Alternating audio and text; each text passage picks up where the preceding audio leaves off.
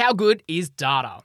Numbers, stats, financials, the great equalizer, objective measures, and factual evidence. And in healthcare, we talk about the role of data a lot too, but healthcare, it's not clean, not down the line and black and white. It's complicated and messy and vague and bespoke. So it's no wonder when we talk about healthcare data, we're trying to get objective measures around something that's subjective and fluffy and involving humans who by very nature are sometimes emotional and unpredictable and irrational.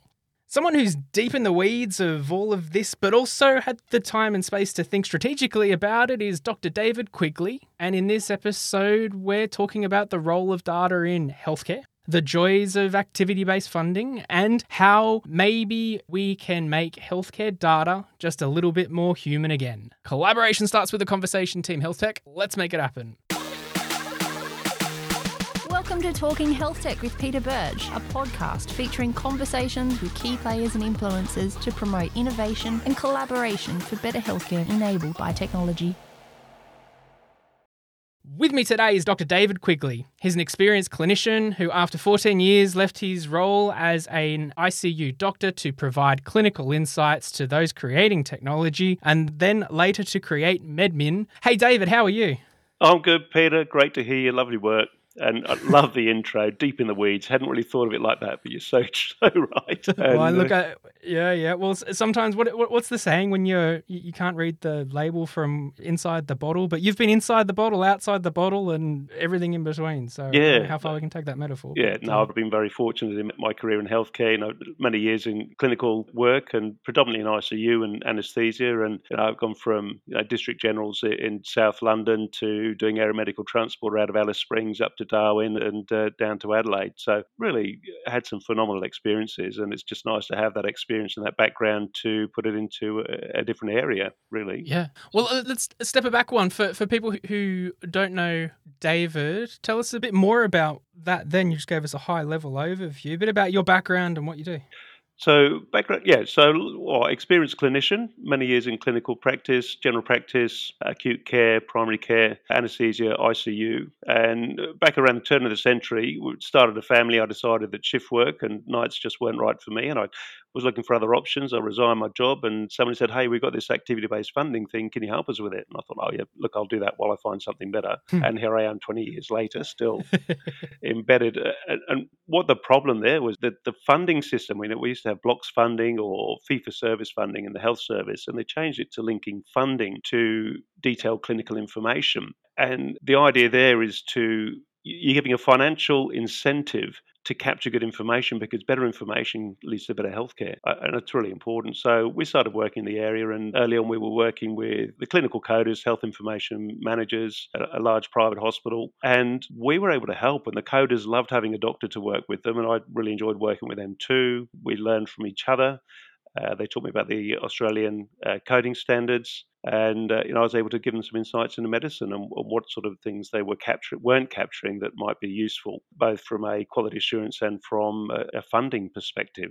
I find that even now, whenever I go into a new hospital, we might do an information and funding audit, and when I walk into the coders to give them the feedback, and by that time I like to think they realise I'm not one of these nasty people who pulls them apart. I come in and say, "Look, here's some insights." First of all, I have to congratulate the coders, because they do an awful lot of work, and they're often not thanked for it, but they're providing most of the information and the funding and great insights into healthcare and keeping the doors open. So I'll go in and usually really happy to see a clinician, and we can explain things that they don't understand, and also they can explain to us things that we've missed. So it's a learning experience, it's a collaboration, and it's the collaborative part I really enjoy. I must say, when you were talking, my brain instantly goes to, when I think of coding, I think of the technical and development side, and I realised, as I said, that obviously the clinical coders within the hospital that are coding, and the importance of the clinician insight there, that's such an important role.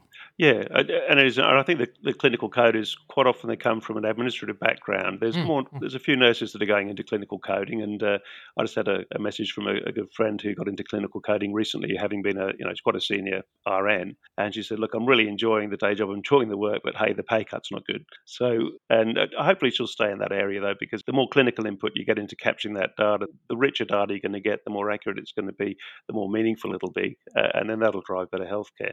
And with the added bonus that you will get that funding boost. Yeah. Okay. And so you were doing that. So what are you doing now? Oh, there's a few things. So when we got involved in the activity-based funding, I pretty soon realised there was a huge opportunity here for me and for the hospitals. So started a company, Medmin, was working with the hospitals. We're helping with their information, helping with their funding.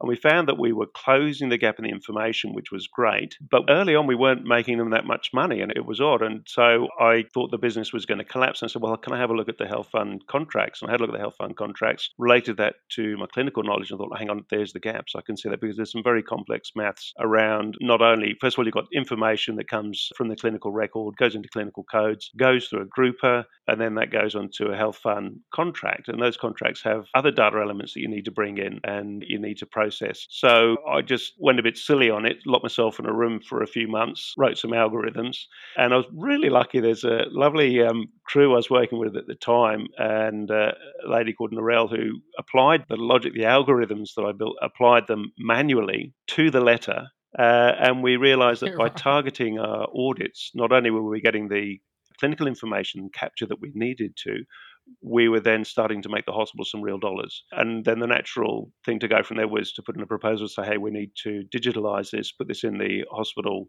computer system. There's a proper word for that it's escaped me. It's something to do with business and computers. Anyway, we put it in a business enterprise system. So they were using SAP at the time, and we put in a proposal, we built a system in there, and we went from making that hospital just a few thousand a month to, when we finished with them, it was about 9 years later, we were bringing in 220 grand a month, and it was phenomenal what we could do. But it was the targeting that made the big difference. So if you think about the clinical coders reading the clinical records, and they're pretty much putting, if you think about it, I like a metaphor. I quite like the cupcake metaphor.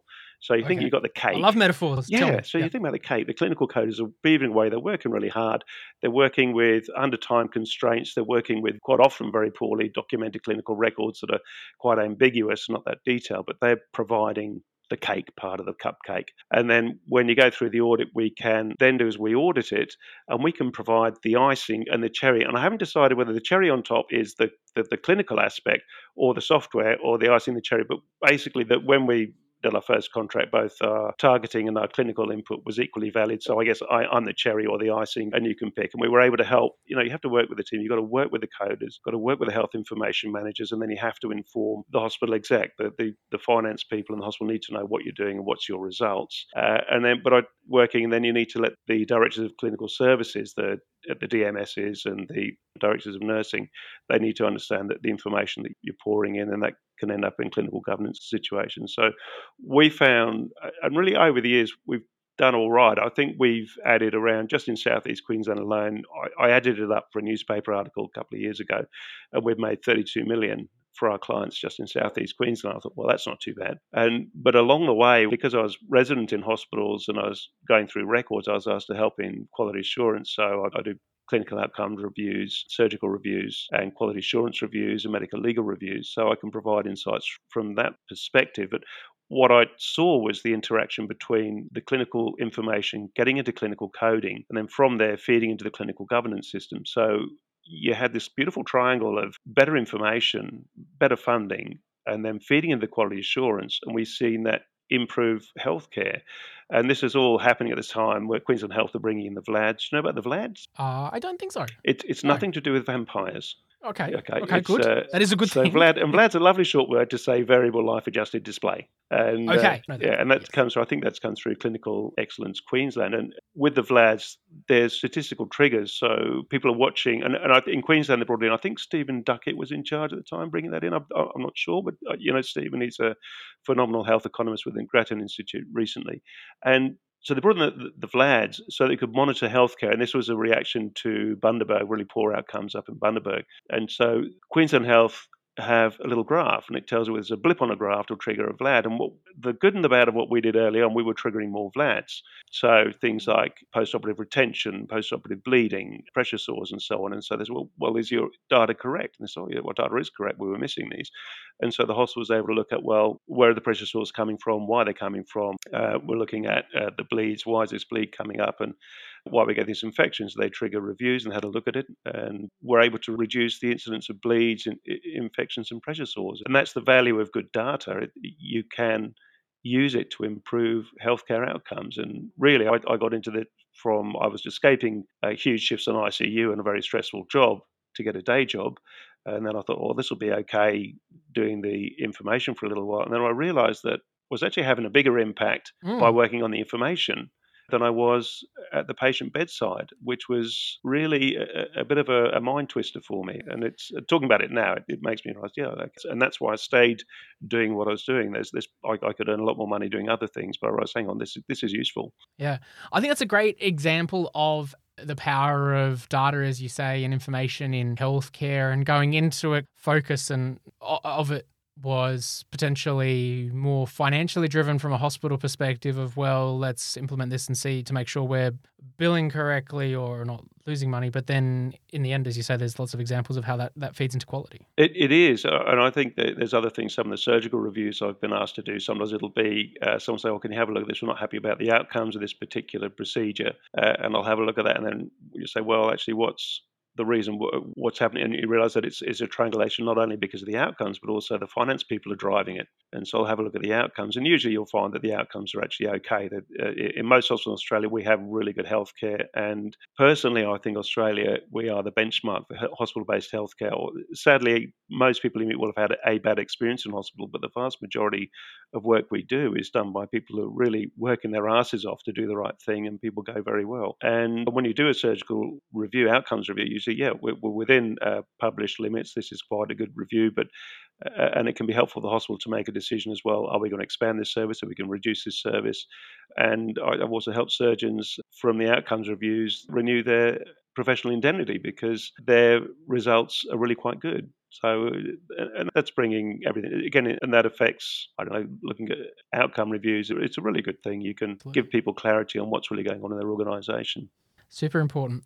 That makes a lot of sense in terms of making sure the data is good and bits are being picked up and used effectively. Is that what Medmin does? Is it software?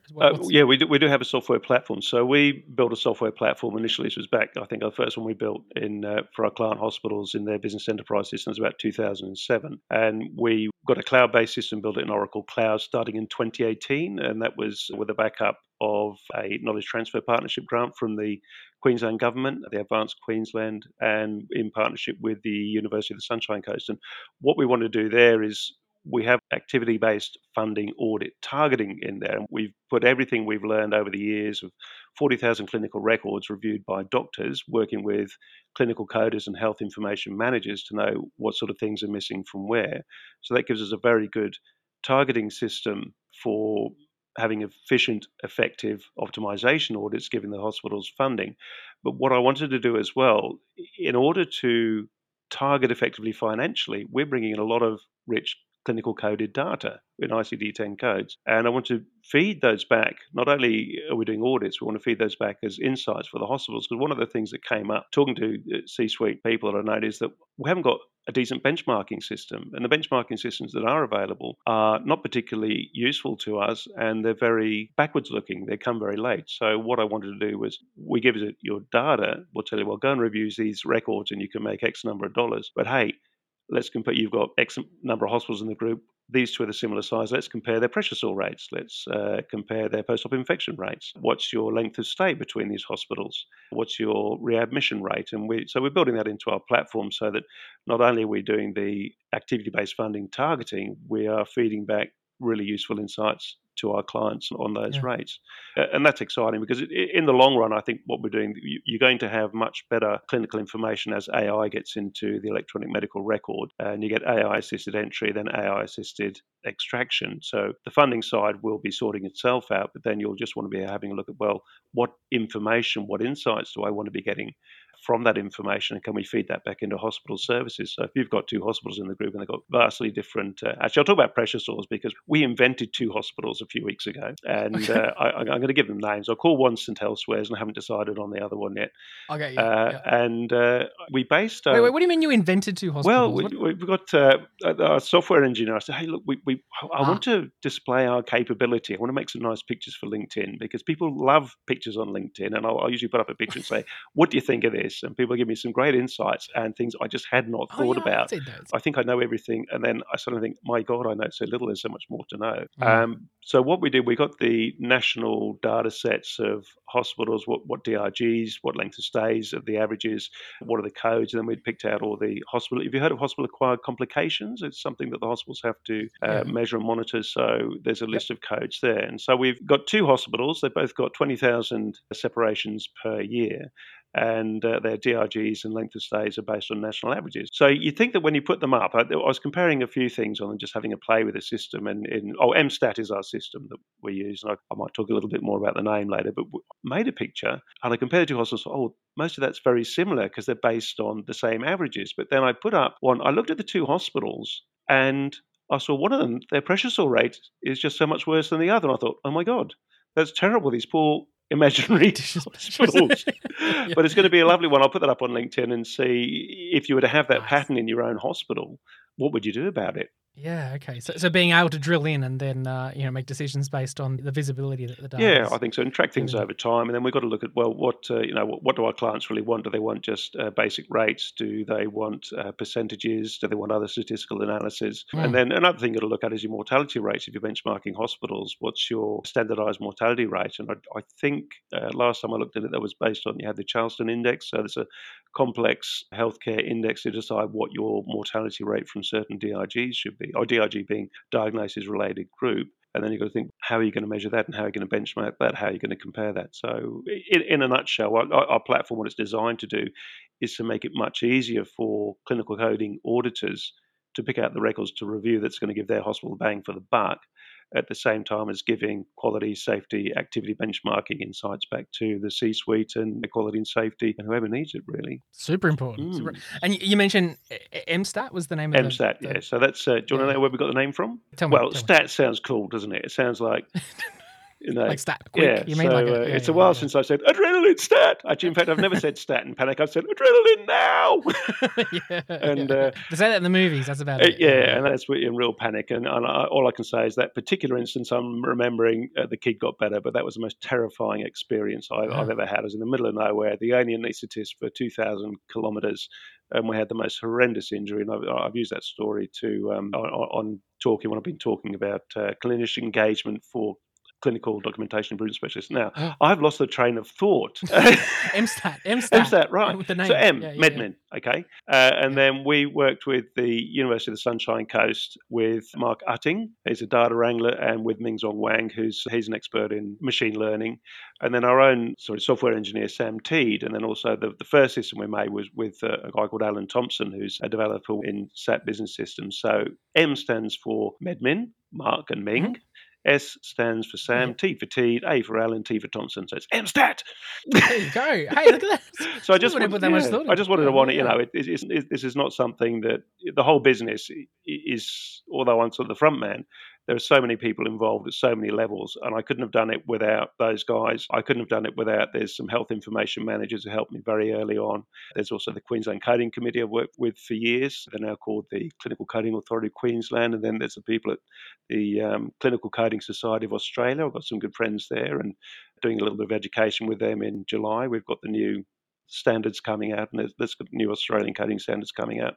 So there's been a lot of people involved that I've interacted with, financial people. There's Dave. I think if he listens to this, I might send him the podcast. Thanks, David Hoswell. He's been good as well. So people have really fed into helping me understand the hospital business systems, helping me understand clinical coding, helping me understand health information capture and the standards around that, and then all these different blockages on the way up to Yeah. where do you go from healthcare to the information that ends up in the computers that leads to funding and that leads to hospital planning and clinical services and patient experience.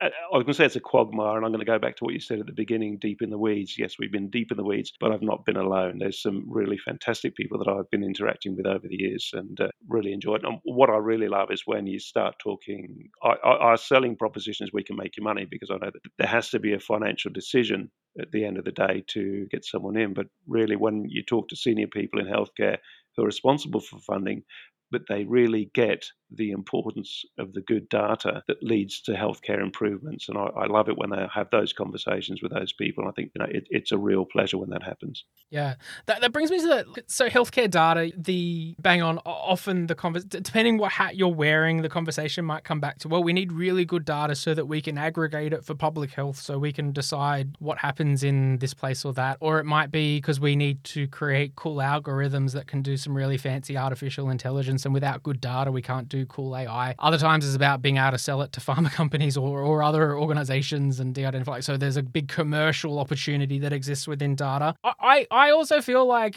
in the end, if it's not for patient outcomes, well, they're all reasons to get to that endpoint, but it's hard to put a business case around that sometimes, which sounds bizarre, but if we can go along that process to then in the end, hopefully have better data, which can result in better quality healthcare, less errors, or more decisions made faster. Is that the end game, do you think? Is that the role of healthcare data? It has to be. The healthcare data, it has to be about, well, the first thing that comes to mind is patient outcomes. And then not only the outcomes, you've got to think about patient experience. And then you can go further back. You've got to think about, can we leverage that data to reduce the burden of disease in the first place? Can we prevent things? And then along with that, and it was something they were pushing at the AIDH summit in Brisbane the other day. I think they were talking about, you've got to be able to reduce healthcare. So they talk about, I think there were 4 quadrants. I may be misremembering this, but it's what's stuck in my head. The 4 quadrants are aiming for in digital health is reducing costs, improving outcomes, improving patient experience, and improving staff, healthcare worker experiences. And it was so good to see that, because I'm going to quote Lewis Prado on this, I hope he doesn't mind. But when he moved as chief medical officer from Uniting Care Health down to Epworth, where he's the chief medical officer there, he said, just remember, look after each other so you can look after the patients. And that's really where the data goes. It's got to be about outcomes. It's got to be about reducing the burden of disease. It's got to be about experience. So I think with the outcomes, I've discussed that earlier. You get good data, you can measure what you're doing, you can look where the gaps are, and you can change that. How that develops with patient experience, I'm not sure. It's not really, I'd like to do more in that area, but I'm not really doing in that area with data. But then going back, when we're looking at reducing burden of disease, what I really love about the power of this, when we're moving into the area of AI and we get the natural language processing, and we can get larger databases, and we can apply those algorithms. So when everybody's got an electronic medical record, be it the general practice or in the community, in the hospitals, wherever, we can have little bots reviewing those records and looking for different syndromes. And I know that I've had discussions with people about this, and it's a very exciting area, and it's starting to happen. So if you can go back, we've just had this pandemic, and it's really had a massive impact on the world. And some of it's good, some of it's bad, some of it's horrible. But if we were to go back a few years ago, back in Wuhan, I think that there was the young doctor, I forgot his name, but it's back in, I think he first saw, it was October, I think, in 2019 was the first case, ended up in Wuhan. Now, we didn't hear about it globally. It wasn't really proper out until January, I think, was the WHO was talking about it. And that doctor, I think, was on WeChat. He was talking about it in November. But had we had our AI scanning those clinical records looking for a pattern, they'd have seen, hey, we've got a person here with a viral pneumonia, thinks the AI to itself. None of the viral tests of PCRs have come back positive. It's an atypical pattern. Let's have a look at the database. Like, well, that pattern was, when we had SARS back in, when was that, earlier this century, our first coronavirus pandemic that nobody seems to know about anymore. And it looks a bit like SARS. Maybe we've got another SARS outbreak. And then it'll check around the hospital and say, oh, we've got 2 upstairs, says the AI. And then if we can get global cooperation, which we have had a little bit recently, you could imagine that little AI could say, we may have some more SARS-type diseases here. Let's just flick this up to the WHO. It can go to, Queensland Health. It can go to the CDC, and then they can ring up the Wuhan hospital and say, what are you doing about this? They'd need someone to man the phones, obviously, and you wouldn't want to go to the newspaper. But you can have an alert that could at least be acted on locally and say, hang on, let's shut this down, rather than let it run and then have political interference that delays. From October to January, you look at Italy, 2 months, you've gone from nothing to massive lockdowns, and that's what happened in the UK. So you need, if you've got something that is a new disease that we are naive to, that's highly infectious, you've got to act straight away. There is no time. Yeah. And I think we're moving towards that point more and more, and like less the conversation about AI and data in healthcare, less and less that's about removing the need for clinicians whatsoever. More and more we need conversations like this which talk about the ability for it to do all of that underground work and surface the right information at the right time for clinicians and anyone and the people in the right positions to make the decisions in a more timely way to avoid issues before they arise. So I think that's a great example of the potential there. Yeah. So, all right. Does that answer your question about data? And anyway, well, the other things actually, I was going to ask about data as well. As you look at precision and personalised care, and we see that happening already. And so you get data on whether it's extracted from hospital or you got personal data. We get the data from people, what's their environment like. We get the data from what's the genome like, and we can get data from what's the tumour like, and we can say, well, this tumour in this person will respond to that chemotherapy, and this tumour in that person, well, that's going to be hormone responsive. And then I think what I'm really excited about is mental health, which is mental health is a massive burden of disease, and it's a real hit on people's enjoyment of life, engagement in life. And then you've got the financial side's a big hit on the economy. And if we can get the personalised precision medicine, which we need that healthcare personal data to put that together, we can say, well, instead of someone, sure, you've got bipolar, but it's going to take us 3 years to get your perfect medication regime. You've got bipolar, but with this genome, with this environment, with this perhaps even looking at the gut microbiome, well, we recommend this medication. And instead of suffering, not knowing what's going on for a year or two while your head's not in a good space, you've got on the right medication, you're stabilised within a couple of months. And I think things like that could just make such a big difference in people's lives. Absolutely. No, bang on.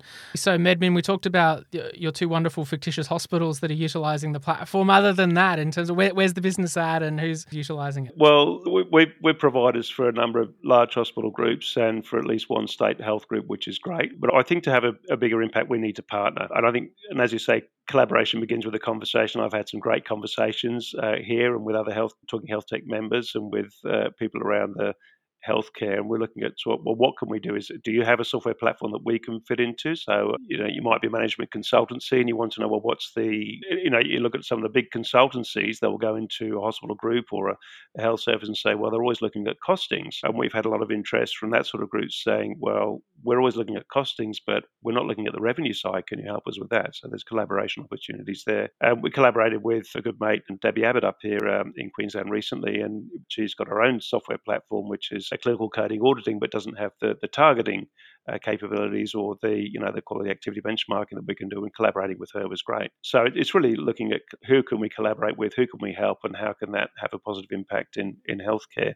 That's really what I'm thinking about at the moment, because it really is to stay in business. You really want to, the thing that keeps me in business is when I see those positive impacts. I want to work with people in work that's having a positive impact, and it's. Yeah, I guess that's us going forwards, I think. This is why I like you, David. Bang on. And you, Peter. I love your enthusiasm when I listen to you on your podcast. It's just great. It comes through loud and clear. And chatting offline is always fun. Yeah. Well, the offline conversations in this podcast, it could make a whole series in itself. But so lastly, then you mentioned big focus on collaborations and partnerships moving forward. But what can we look forward to seeing from Medmin over the next 6, 12, 24? What are the priorities? Look, I'd love to see a lot more people using our software platform to help them, improve their funding and giving them insights into benchmarking that's leading into better healthcare. That's really what I'd like to see, and just working with more people who are interested in improving the funding, improving their information, and improving healthcare, improving outcomes for their clients. That's